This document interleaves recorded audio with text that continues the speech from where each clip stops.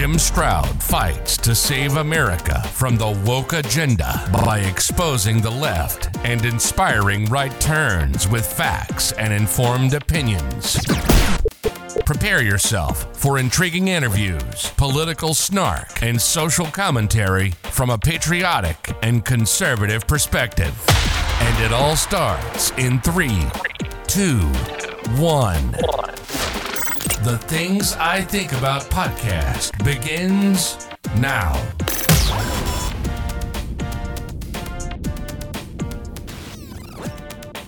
Ladies and gentlemen, boys and girls, welcome to another exciting episode of the Things I Think About podcast. I'm your host, Jim Stroud, and with me, as always, is a very special guest. Special guest, tell us, who are you and what do you do?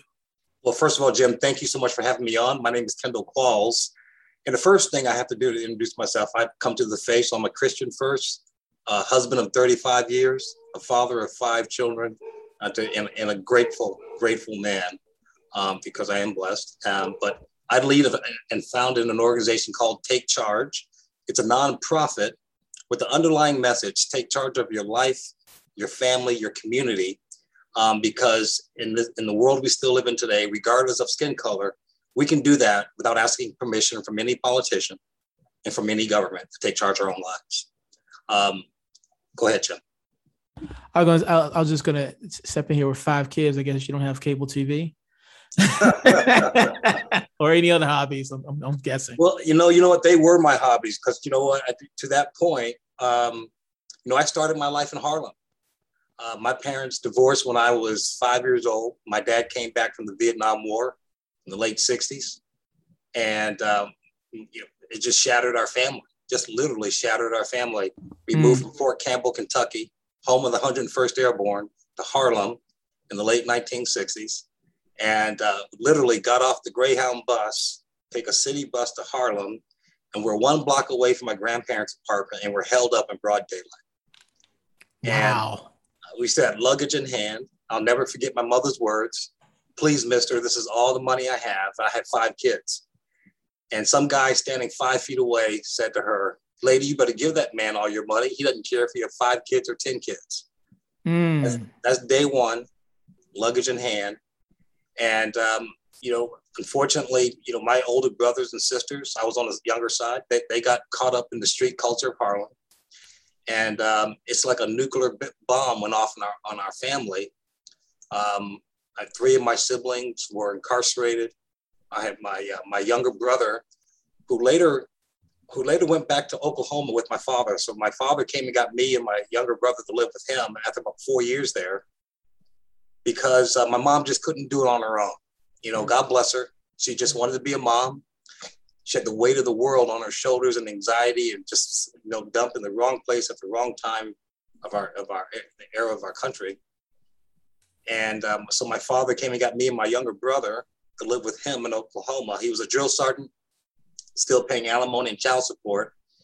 And all he could afford was a trailer in a small trailer park. And, I tell people, I got my start in life. I've been called a lot of bad things, trailer trash, ghetto kid, and a lot worse. But what I've learned about our country is where you start in life is not where you have to stay in life. Right. A lot of this has to do with choices we make. And, unfortunately, my siblings, they made bad choices. I mourn for them daily, and their nieces and nephews. And so anyway, I didn't know how to get ahead. I didn't know what it meant to, to be successful. All I knew, it started with an education. Education is the great equalizer. I paid my way through college. I was an ROTC in college. I was in the Army Reserves in college. I got commissioned when I was 19 years old as a 2nd lieutenant. Wow. Because I was in both. And I started getting early leadership training at a very, very young age. And if you read the book Malcolm Gladwell, it's called Outliers. Yep. Talks about this concept of 10,000 hours of getting high level of performance. And in that, he talks about Michael Jordan and Bill Gates computers and all that. And so I was getting leadership training as part of my 10,000 hours when I was 19. I had men reporting into me that were my father's age. And I made all the goofy mistakes you'd make as a junior leader at a very young age before going on active duty after I graduated from college. Wow. That's amazing. One thing that stood out to me, I won't say is to some degree it's a privilege to grow up with a father.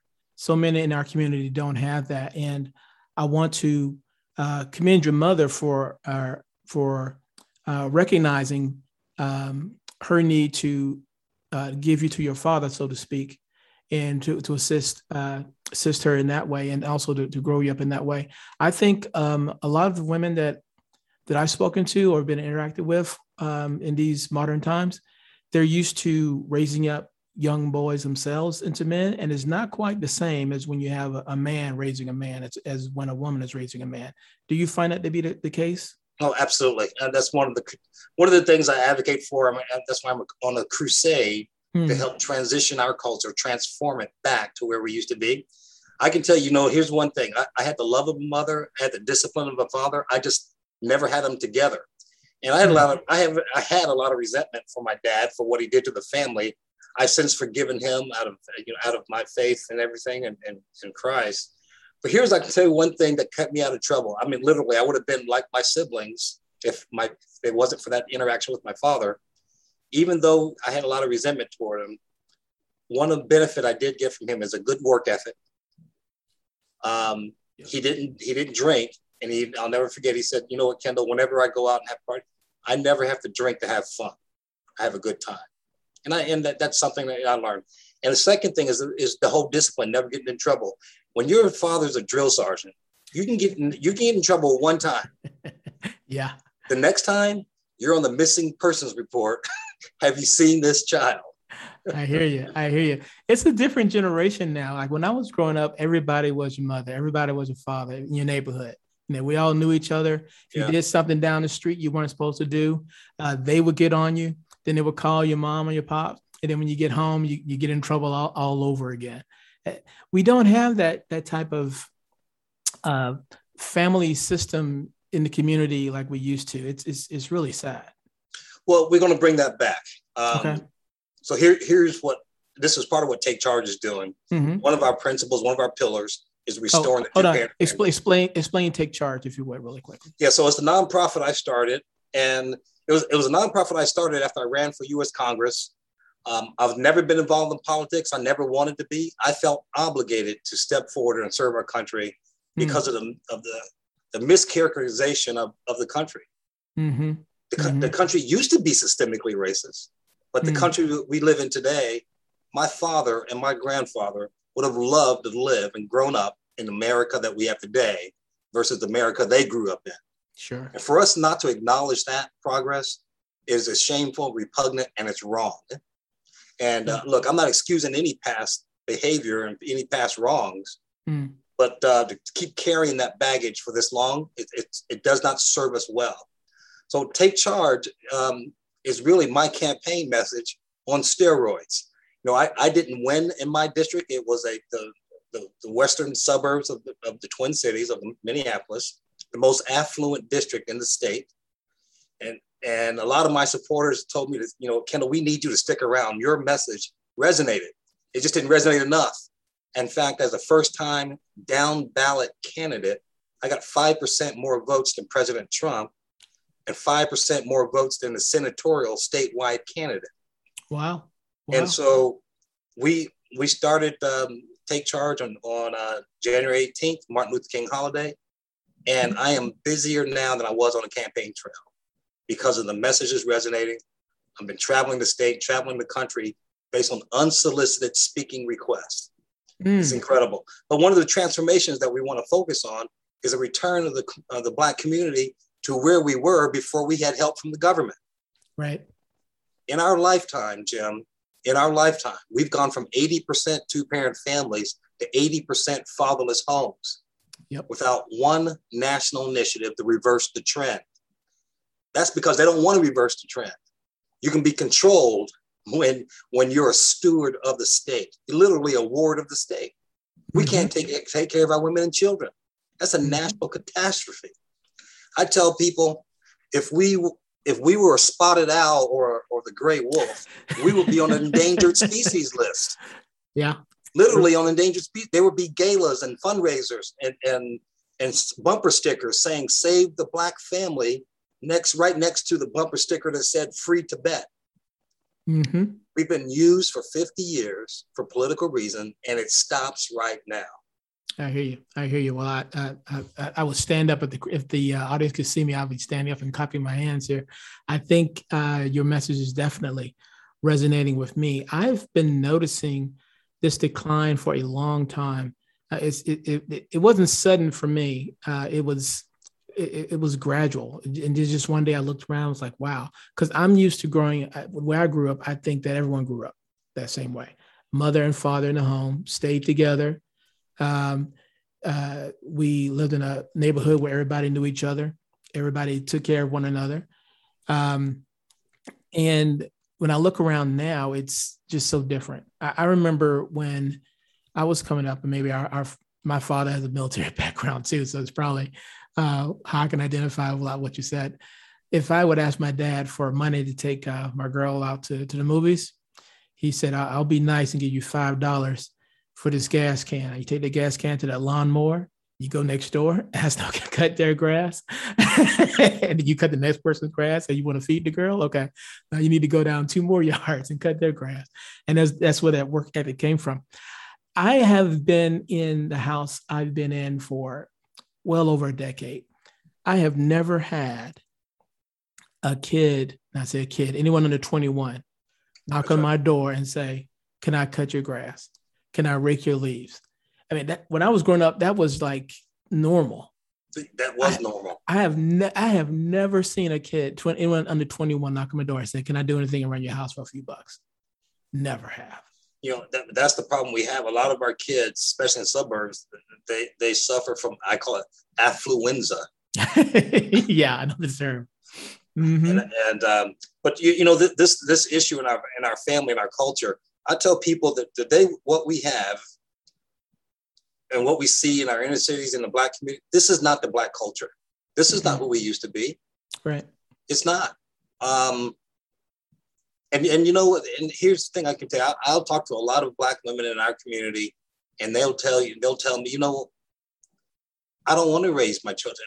God did not intend for women to raise children alone, and they don't want to raise them kids. They don't want a baby daddy. Mm-hmm. They want someone to stay in their lives permanently. We just don't know how to do it. Yeah. So we're starting from the ground up. I've got volunteers here in the Twin Cities. Some men that were former gang members, guys that have never gotten into trouble. They're corporate executives. Same thing with women. We have nearly 30 now. I'm targeting 50 by the end of the year, and to help with air support. So the volunteers or the ground troops with air support is our media platform. We've grown the largest media platform of video vignettes, short little videos of Black Americans speaking proudly about the country, saying, hey, look, we need to go back to our cultural roots of faith, family, and education, and denouncing critical race theory. Oh, love it. Love that. Love that. I think that's very powerful what you're doing. I mean, the media is really key, I think, to changing our culture. Another cultural change I've noticed growing up, I was really into hip hop growing up, not so much now. Maybe I'm too old, but I was more into hip hop when I was younger. And back then there were Queen Latifah, Public Enemy, Boogie Down Productions. It was all positive, a lot of positivity. Then NWA came in, they became a big, huge success, and it became super cool to be a gangster and call women all kinds of names, whatnot, and it just became accepted, and it rolled on from there. I would love to see a resurgence of positivity in our music. I think that would be a really strong stepping stone into changing things to a more positive vibe. I mean, what do you think about that?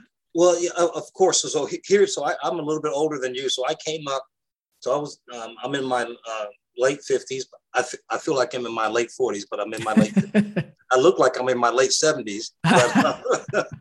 But I came up when Motown was just heading out in the bands and stuff of the 70s and early 80s. And here's what I've learned. It doesn't matter what culture. The art reflects the culture. It could be painting, it could be music, it could be anything. Art itself reflects the culture.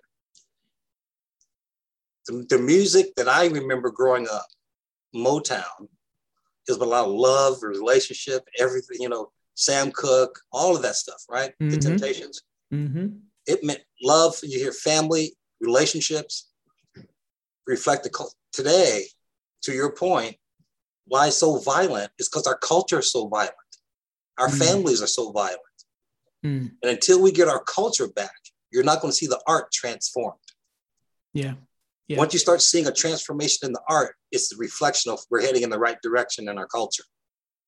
Yeah, that's a good point. I would love to see it. I would love to see that. I would love to see more fathers in the home, or the very ideally fathers in the home, but more Black men in schools teaching, being principals.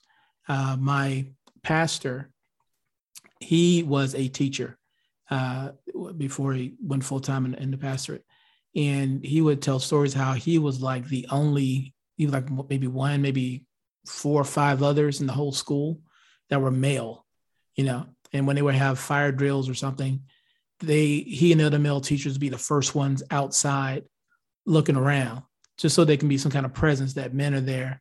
So, you know, if you're going to act crazy, you have some brothers that are going to take care of some business if they have to. Right. I don't even know how many Black men are school teachers these days. I mean, do you? Well, it's a very small number, and for many reasons. But to that point, so it's not only just Black men being fathers. We have to condition our young people to expect marriage, to want it, to expect it as they grow up. Middle school, you know, elementary, middle school, and high school is almost too late. They might start conditioning it. But we have over 200 nonprofit programs here in the Twin Cities. Not one of them talks about marriage. That's what we do. We get in front of these young kids and we show them what an intact young family looks like. Our volunteers, we have 2 and 3 different Black families, mom, dad, little kids, and we get them in front of all these kids in a neighborhood where none of them on their street, you'll see an intact Black family. Because it's important for them to visualize it so they can internalize it for their own future. That's important. So yes, we need to get, you know, fathers today, but even just as important in our schools, in our churches, every environment, we need to get our young men and young girls to expect marriage. And from that perspective, it's unfortunate what we're teaching our kids to expect welfare in a subsidized apartment. Yes. That has to change. And unfortunately, we don't have elected leaders or community leaders directing this type of cultural change. And it's something we have to do in unison. Doesn't matter your political background. No civilization on this planet has the number of fatherless homes than we do in this culture. And we didn't used to live this way. It has nothing to do with arrests and have nothing to do with systemic racism, because even at our worst time in American history, when we were being lynched in the South, Jim Crow laws and the worst of the Depression, our families were nearly 90% 2-parent families. And so it's critical for us to put that as a priority, and we can do it without any permission from the government or any politician. Amen. As something that you may want to look into if you're not already aware, because I was talking about this on an earlier podcast. There was some research from Rasmussen or some big group out there, and they were measuring the success rates of African Americans who are native born versus foreign born Blacks who come into the country. So if you look at people from the Caribbean or Nigerians especially, you know, their families are intact, strong work ethic. They have 2 or 3 different jobs, 2 or 3 different businesses. And as a whole, overall, they do very, very well. I think they're on par with maybe Asians in this country, where having a PhD is pretty much normal or pretty much apropos for that community. And when I hear people talk about systemic racism or the man won't let me get ahead. I look at, I say, what about these Nigerians who unmistakably look Black, and they are hugely successful? And when you speak to people who are from Nigeria, and I'm just thinking of them particularly because I know some, they have a strong family unit typically very bullish on education. And above all, what stands out to me about them, what I've noticed, is that they have a strong sense of accountability. They don't do the woe is me. They don't do, I can't do it because of that. It's like all that stuff doesn't matter. It's just an obstacle made for me to jump over. I'm going to achieve, and it's up to me. Even if I don't get it, whatever I get is going to be because of what I did. And that kind of accountability and drive, I don't see a lot in our community, in our culture now. I see a lot of a blame game. And I think part of it comes from critical race theory, saying that I'm oppressed from being born and all this other kind of crazy stuff. But when I see over on the right-hand side, Nigerians making it happen, coming from another country, coming over here, making it happen, and then I see people born over here not getting it, it just drives me crazy. It's like it's all in your mind. Well, and this is another reason why I'm getting involved. You can only sit on the sidelines and complain so much before you have to say, look, either you're going to be part of the solution or part of the problem, or you can't complain. So that's what I'm doing. Because here's the scenario. And Jim, I don't know if this has happened to you. It's happened a lot in a lot of the communities that I've been in growing up, my siblings, my cousins, and all of them. We've been indoctrinated since knee high. Sure. You can't trust a white man. Sure. They're not going to let you get ahead. Yep. I mean, from 5 years old and on, and I've heard it all the way until I was 45 years old, that they don't want nothing. They're going to put you down. They're going to get in your way. I mean, that kind of thinking, and once you get that in your mind, you almost you're almost defeated before you even try. So the reasons why the Nigerians do well, and I do have the data, they earn 17% more than the average American, not the average Black American. They earn 17% more than the average American. And to your point, they haven't spent years being indoctrinated that the man is out to get them and going to hold them down. If anything, they want to achieve. And these people that you're referring to, and I know the data well, these aren't refugees or lucky to be here in America. They could have gone to any Western country they wanted. They could have gone to Canada, Australia, any of these Western countries. They chose to come here. And I tell people, you know what they call themselves once they get their U.S. citizenship and they get sworn in? Nigerians, Indians, Chinese, it doesn't matter. You know what? They get on Facebook Live and they say, guess what they say? I am an American now. That's good. And we've been told to hate the country ever since we were kids. And that's the biggest problem. So those are the things that we're developing this platform to let people see. We're developing a following of intact families, proud to be American. Yes, we know our history, but every country has a history like ours or worse, absolutely worse than ours. And here's the thing I tell people right now, this is going to be the most thought-provoking statement, but it's going to be the actual truest thing. This is the least racist time period in our country's history. I hear you. You pause that have that process.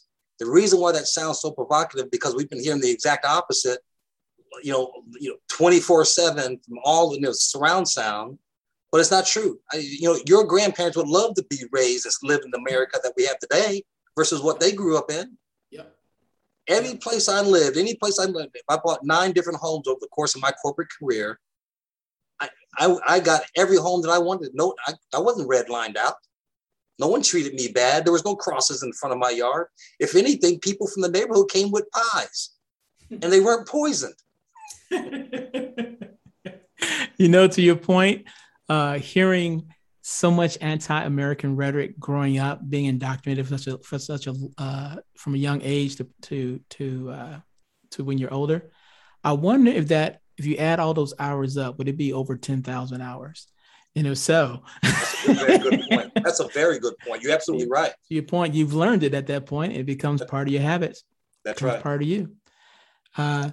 This has been a very interesting conversation. I feel like I could go on for hours.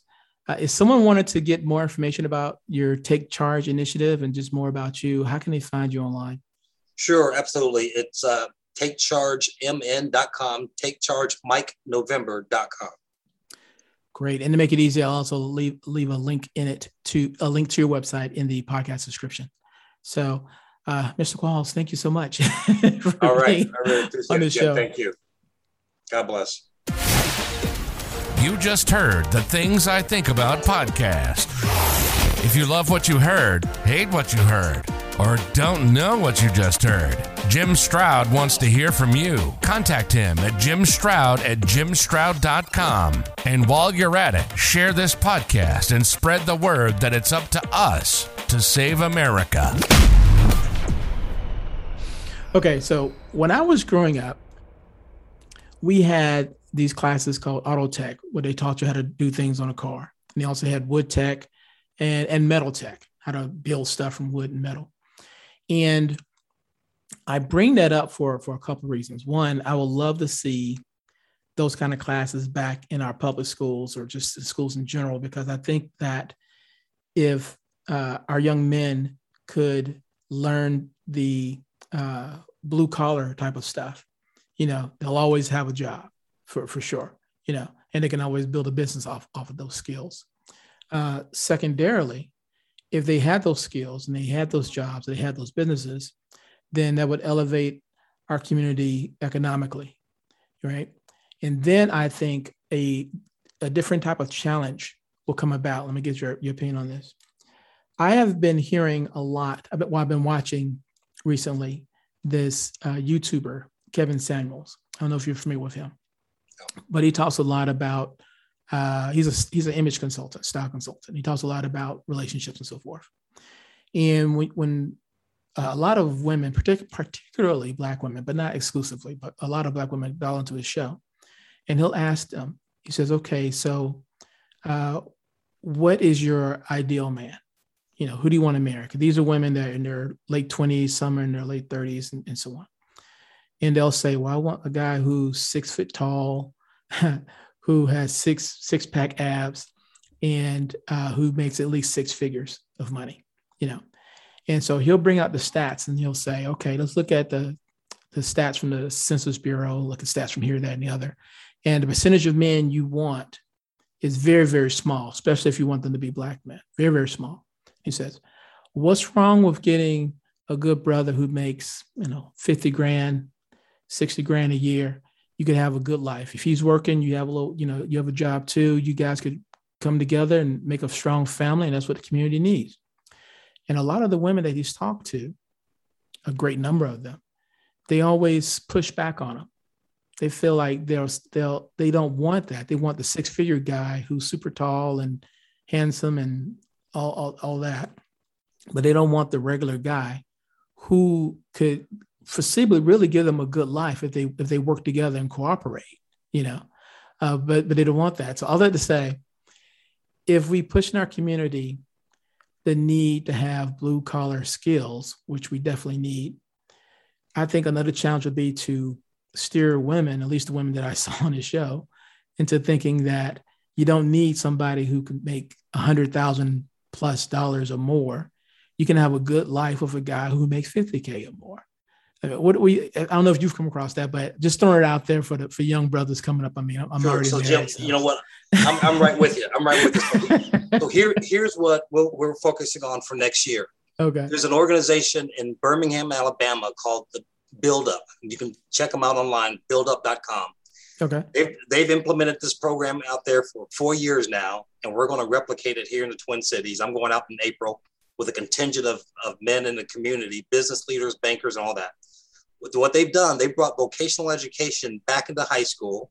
So instead of making ashtrays and cup holders, they're going out into neighborhoods that are these blighted neighborhoods, dilapidated homes, and they're restoring and renovating these houses. Wow. In 10th grade, 11th grade, 12th grade, they can decide, those guys at 12th grade, when they graduate, they can decide to graduate from high school, earn $50,000. At that time, they're ready to earn 50 grand a year. Or they can go back for 2 more years of getting advanced certification, and now they're earning like 70 a year. Either way, it doesn't matter if they graduate early or go for 2 years. The banks have partnered with this organization to give them low interest loans to purchase the homes that they've been renovating for the last 3 years. Wow. So not only are you training, it's the fastest way to get it from poverty to prosperity into the middle class, fastest way. Mm-hmm. And some of these homes that these guys are purchasing are duplexes. So they buy the duplex and they're renting out the other side. Mm. So now they're equity owners and they can start a family. And so and it's fine if those young women don't want, these guys, and there's a plenty of, Nigerian women that and so as we're turning around these neighborhoods and we're starting families, they'll start coming over because you know what, when people start seeing something good, they'll go to it. They're going to go to it. Now in Birmingham, what they've done already, they've already finished one entire complete neighborhood and renovated it with these people now are homeowners, and they're gone out to another neighborhood to renovate it and turn it completely around from boarded up, dilapidated homes. And you've seen some of these communities. Sure. And you know what? And I wouldn't necessarily call it blue collar. You know what? This is what Booker T. Washington was doing after the Civil War and up into the 1900s. Yep. Give the market what they need. The market needs tradesmen and trade women.